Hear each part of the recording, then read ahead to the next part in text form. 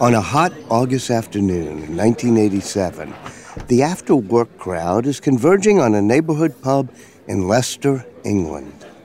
A woman sits with her back to a nearby table, where a group of young men chat loudly. Though she wasn't trying to eavesdrop, something catches her ear. One of the men is sharing an odd secret. He's just confessed to his friends that he had faked a blood test intended to be used to solve a murder. Blood tests were all the talk in Leicester that summer. Within the last 4 years, 2 local teenage girls had been found sexually assaulted and murdered. The police's number one suspect, Richard Buckland, a 17-year-old, who, under intense questioning, admitted to one murder, but not the other.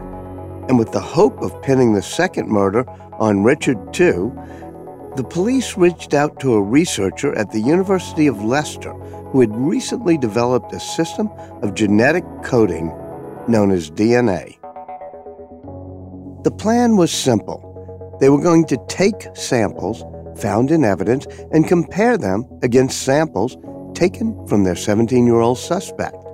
And when the results came back from the lab, the investigators were shocked.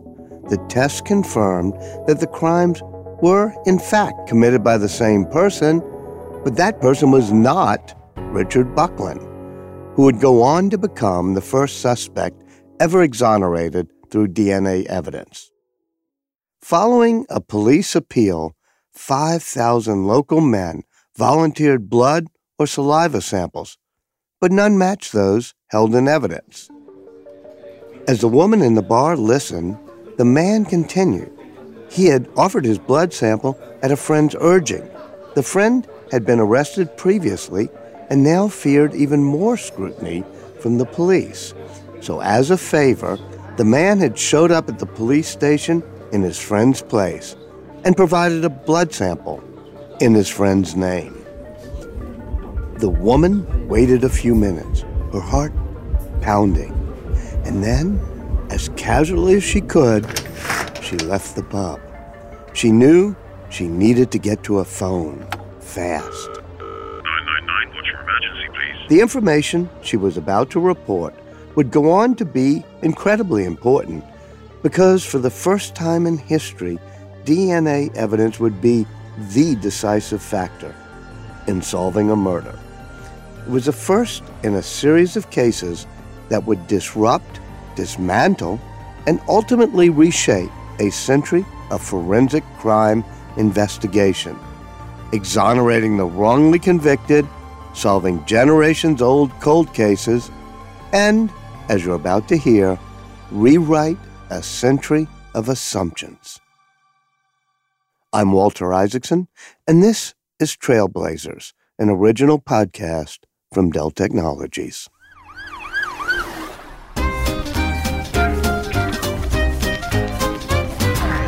Evidence, the key figure in the investigation of an involved crime. Robbery or murder. Another job for the police. Such as leaving fingerprints or obvious signs of forcible entry. Within 3 days, the culprit was apprehended. I guess you won't steal any more automobiles, will you? A postscript to that conversation overheard in the pub 30 years ago. Once tipped off, police questioned a man named Colin Pitchfork, a Leicester baker who had coaxed his friend into helping him fake the blood test. When the police got a genuine sample from Pitchfork, they found it matched those from the crime scene. Colin Pitchfork was tried, sentenced to life, and bore the dubious distinction of being the first murderer to be convicted using DNA evidence. Forensics was about to undergo a major disruption, and so was the popular attitude towards forensics, an attitude rooted in what many call the CSI effect. In the cool blue light of primetime television, forensic investigation is simple. Scan a biosample of the crime scene against a biosample of the suspect.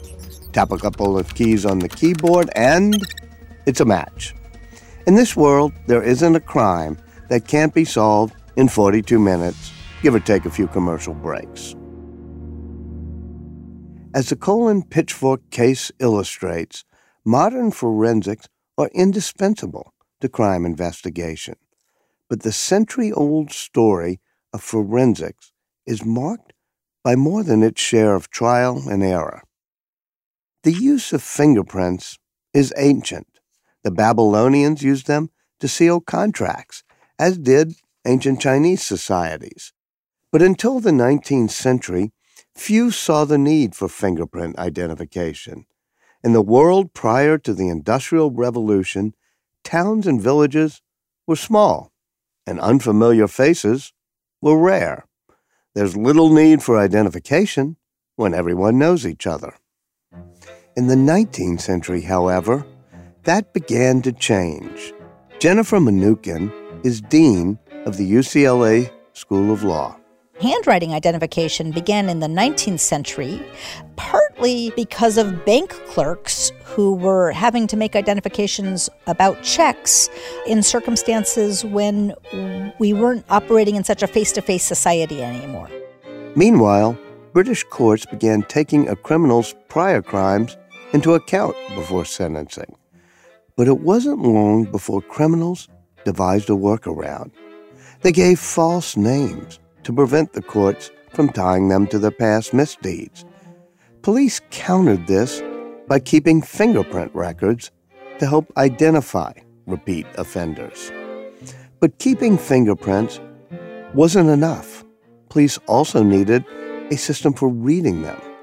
So British and French authorities began developing systems for identifying matches. At this point, fingerprinting was yet to play a major role in crime investigation.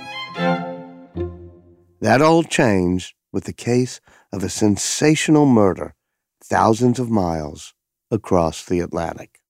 In the late spring of 1892, in the seaside town of Necochea, Argentina, the unthinkable happened. 2 children were found murdered and their mother wounded. The mother told police that the attacker was a neighbor whose marriage proposal she had spurned. The neighbor was promptly arrested, but when police learned he had a solid alibi, the investigation stalled.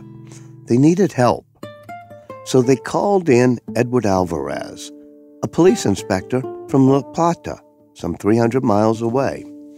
Alvarez spent hours studying the crime scene before he found what he was looking for, a thumbprint on a smear of blood on the door. It so happened that a colleague in La Plata, Juan Vucetich, was a pioneer in the study of fingerprint investigation. He had shared with Alvarez his system of classification in a manner that seemed to provide an impressive degree of certainty. As the investigation drew on, Alvarez's attention turned to the mother. He learned that she had been in love with another man who refused to marry her because he didn't want the burden of her children. Suspicion grew that she had committed the crime in order to marry her suitor.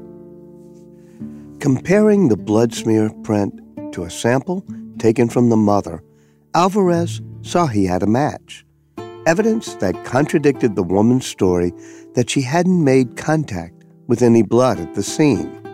Confronted with this evidence, the woman broke down and confessed to the crime. The case would become the first murder to be solved through fingerprint evidence.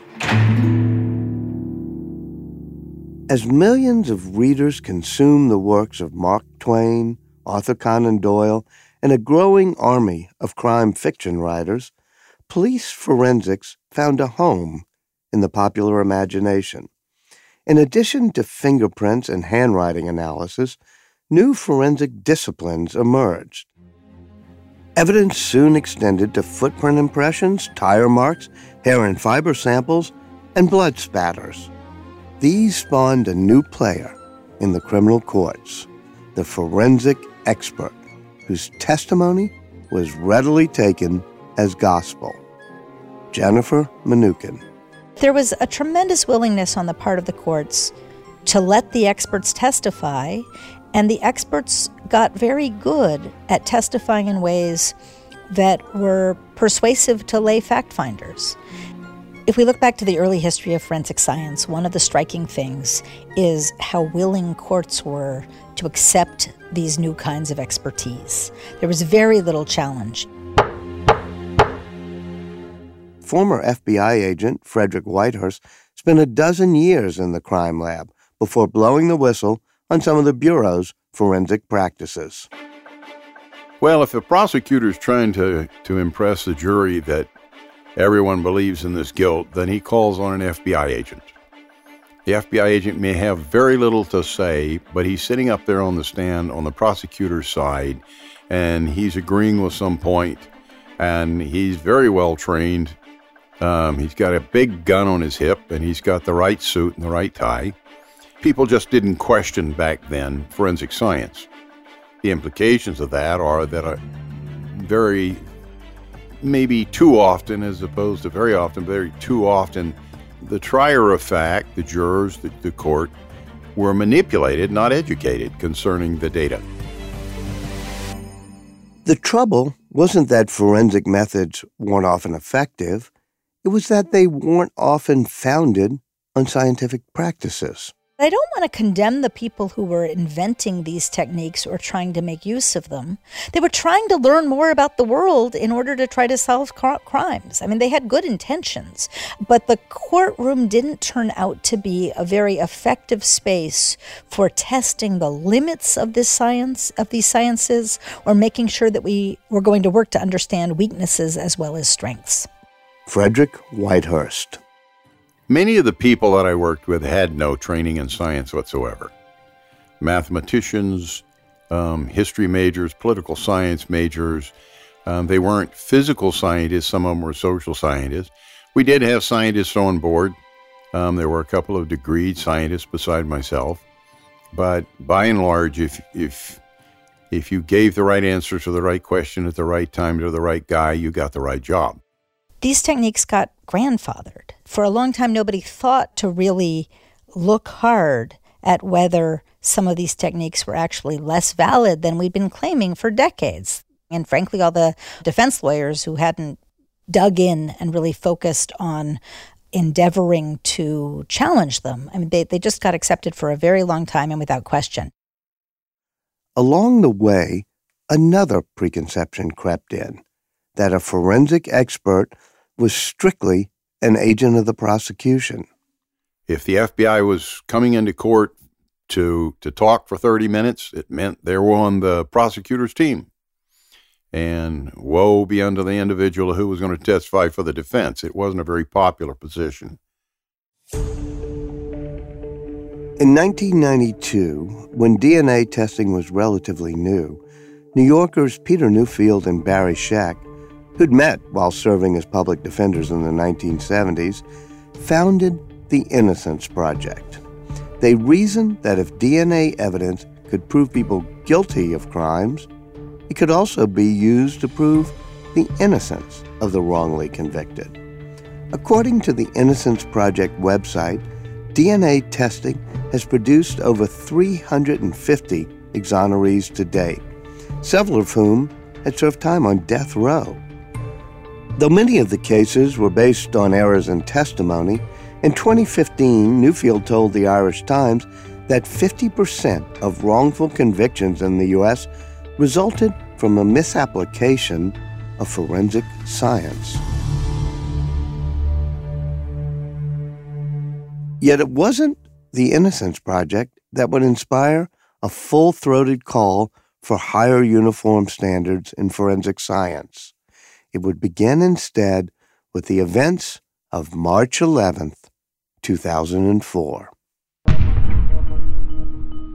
That morning in Spain, a series of bombs on Madrid's commuter train system killed 191 people. Nearly 2,000 were injured. The investigation pointed to Islamic militants sympathetic to al-Qaeda. 5,400 miles away in Portland, Oregon, Brandon Mayfield, a civil rights lawyer and former Patriot missile platoon leader, remembers watching the news coverage with his wife. I came home and I remember seeing it on TV. Some people thought it was Spanish nationals, maybe it was Muslims. So these initial reports were coming in. So I was saying, I don't know who these people are, but whoever they are, they're criminals of the first order. And there's absolutely no justification for this type of bombing. That was my feeling. On a Thursday morning, exactly 8 weeks to the day after the Madrid bombing, Mayfield dropped his kids off at school. Maybe I arrived at the office around 9:30. I was working on this personal injury case, had files on my desk, heard a knock on the door, and I don't usually get knocks on the door because most of my clients will come by appointment. I didn't know who it was. I answered the door and I saw a man and a woman, black suits. Quickly they made it clear that they were agents of the FBI. They said they wanted to talk to me. Mayfield has captured the events that followed in a book, Improbable Cause, The War on Terror's Assault on the Bill of Rights, co-written with his daughter, Sharia. Fingerprints identified as his had been found on a bag of detonators near the bombings. Newsweek quoted a counterterrorism official as saying that the lone fingerprint was an absolute, incontrovertible match. Brought before a judge in handcuffs, leg irons, and a belly chain, Mayfield learned the U.S. Attorney's Office had enough to indict him, but didn't yet have enough to convict. In other words, they were continuing to try to build this case against me, which was a crime punishable by death. There was a real fear that I could potentially be taken to Guantanamo Bay. Mayfield flatly denied that the fingerprint found in Spain belonged to him. At the time of the bombings, Mayfield's passport was expired, making travel almost impossible. And besides, he had never in his life even been to Spain. But even in the face of such a strong alibi, he found that even his own lawyers doubted his story. These fingerprint identifications were so strong, there's such a presumption of the validity that even Steve Wax, the head of the Federal Public Defender's Office, and Chris Schatz, very experienced federal public defender at the time, they initially thought that those fingerprints were mine. Only through the work of Spanish investigators did Mayfield receive the news he'd been waiting for. Spanish police had found this individual, an Algerian by the name of Dayoud Unani, that they believed that was a match to the fingerprints found on the bag and not mine. And yet it was still their, even in light of this, it was still their opinion that it was a match to me, that my fingerprints were a match. But in light of the situation, that they would move for my release, with the exception that I would have some constraints on my freedom, such it would be house arrest and I would be monitored at home. His name finally cleared, Brandon Mayfield successfully sued the U.S. government for civil rights violation, and the government provided both an apology and a $2 million settlement. Jennifer Mnookin. Prior to Brandon Mayfield's mistaken fingerprint identification, when there was a mistake in the fingerprint community, they tend to explain it away as a bad apple. They tended to say, oh, this examiner wasn't competent, or this examiner was corrupt, or this examiner must have been having just an inexcusably bad day. Former FBI crime specialist Frederick Whitehurst. And I know that 6 fingerprint examiners determined that those were his fingerprints, but they weren't.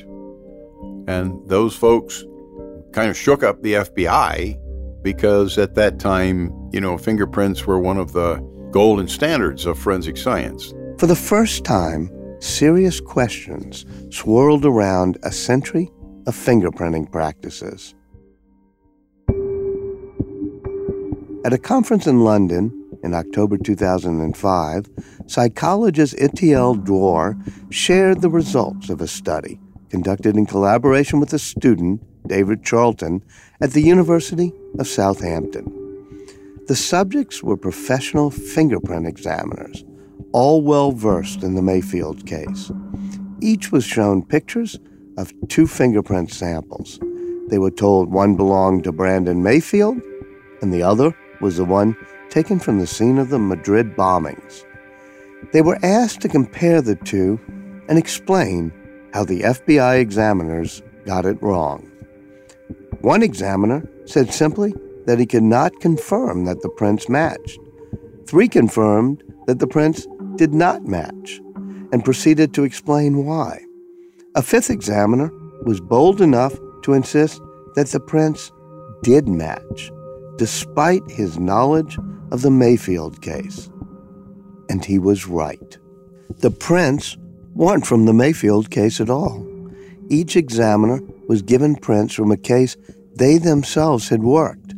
In each case, they had testified in court that the prints were a match. But here, in the context of the Mayfield case, an examiner who'd been certain in court was now uncertain. And 3 reversed their opinions completely. By now, it was clear forensic science needed fixing. In 2009, the National Academy of Science issued a major report on forensic practices titled Strengthening Forensic Science in the United States. Some of its key findings were a century in the making. It called for certification and accreditation of forensic professionals, for standardization of procedures, and for more and better research. Above all, it called for hard science in forensic investigation. Its key recommendation was for the creation of a federal administration and advisory body called the National Institute of Forensic Science. 9 years later, that proposal has yet to find traction. Jennifer Mnookin. The 2009 NAS report was both a watershed event and changed less than it should have. On the one hand, it brought tremendous attention to this set of questions, and it shook up a variety of participants within our criminal justice system, from forensic scientists to judges to lawyers. It's been one of the most downloaded reports of all time among National Academy reports. It got a lot of press attention. It certainly focused considerable attention on this really important set of issues. One of those issues was the practice of hair analysis, which fell under a barrage of criticism in the DNA era. Frederick Whitehurst. In April 2015, the FBI finally had to admit that 26 of 28 FBI hair examiners had given false and misleading testimony 95% of the time in trials over a 30-year period of time. A response could be, well, they were using the science as it existed then, and there's no validity to that statement. There just isn't. The pressures on all of us were tremendous to go along with the prosecution. It was hair analysis that made an unwitting trailblazer out of Sante Tribble. In 2012, Tribble was exonerated by DNA evidence after serving 28 years in prison. At his trial, analysts had testified that his hair was a match with 13 hairs found at the crime scene. Later DNA testing revealed that those 13 hairs belonged to 3 other people and a dog. In the wake of a growing number of wrongful convictions, and prompted in part by whistleblowers, positive changes have found their way into police forensics.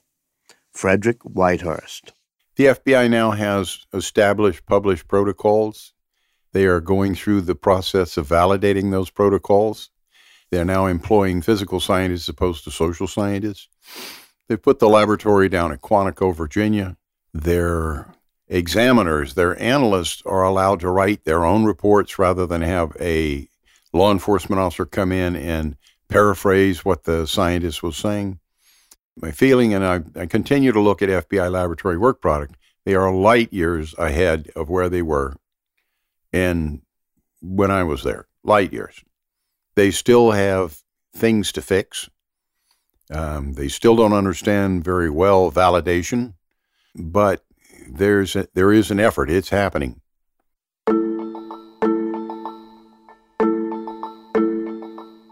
Years of disruption in police forensics has led to a growth in new research and techniques. At Sheffield Hallam University in England, researchers are using technology to improve fingerprint analysis by using the physical evidence to create a more detailed suspect profile. The team here is seeking ways to reveal biometric information based on the sweat that creates fingerprints. By analyzing the molecular makeup of the fingerprint, it could show if somebody has made contact with hair gel, suntan lotion, or drugs. Ultimately, it could provide clues about gender and age, or identify hemoglobin unique to just 2% of the population. The researchers behind these bold new technologies will very likely rise to become the champions of modern forensics. They promise to give a glimpse into crime solving never before thought possible. But despite being a science, history has shown us that forensics is certainly an imperfect one. We can never forget about the wrongly accused that forensic experts seemed certain were guilty. The Brandon Mayfields, the Richard Bucklands, the Sante Tribbles, all people whose stories help keep the CSI effect in check and inspire the drive to fortify the science in police forensics.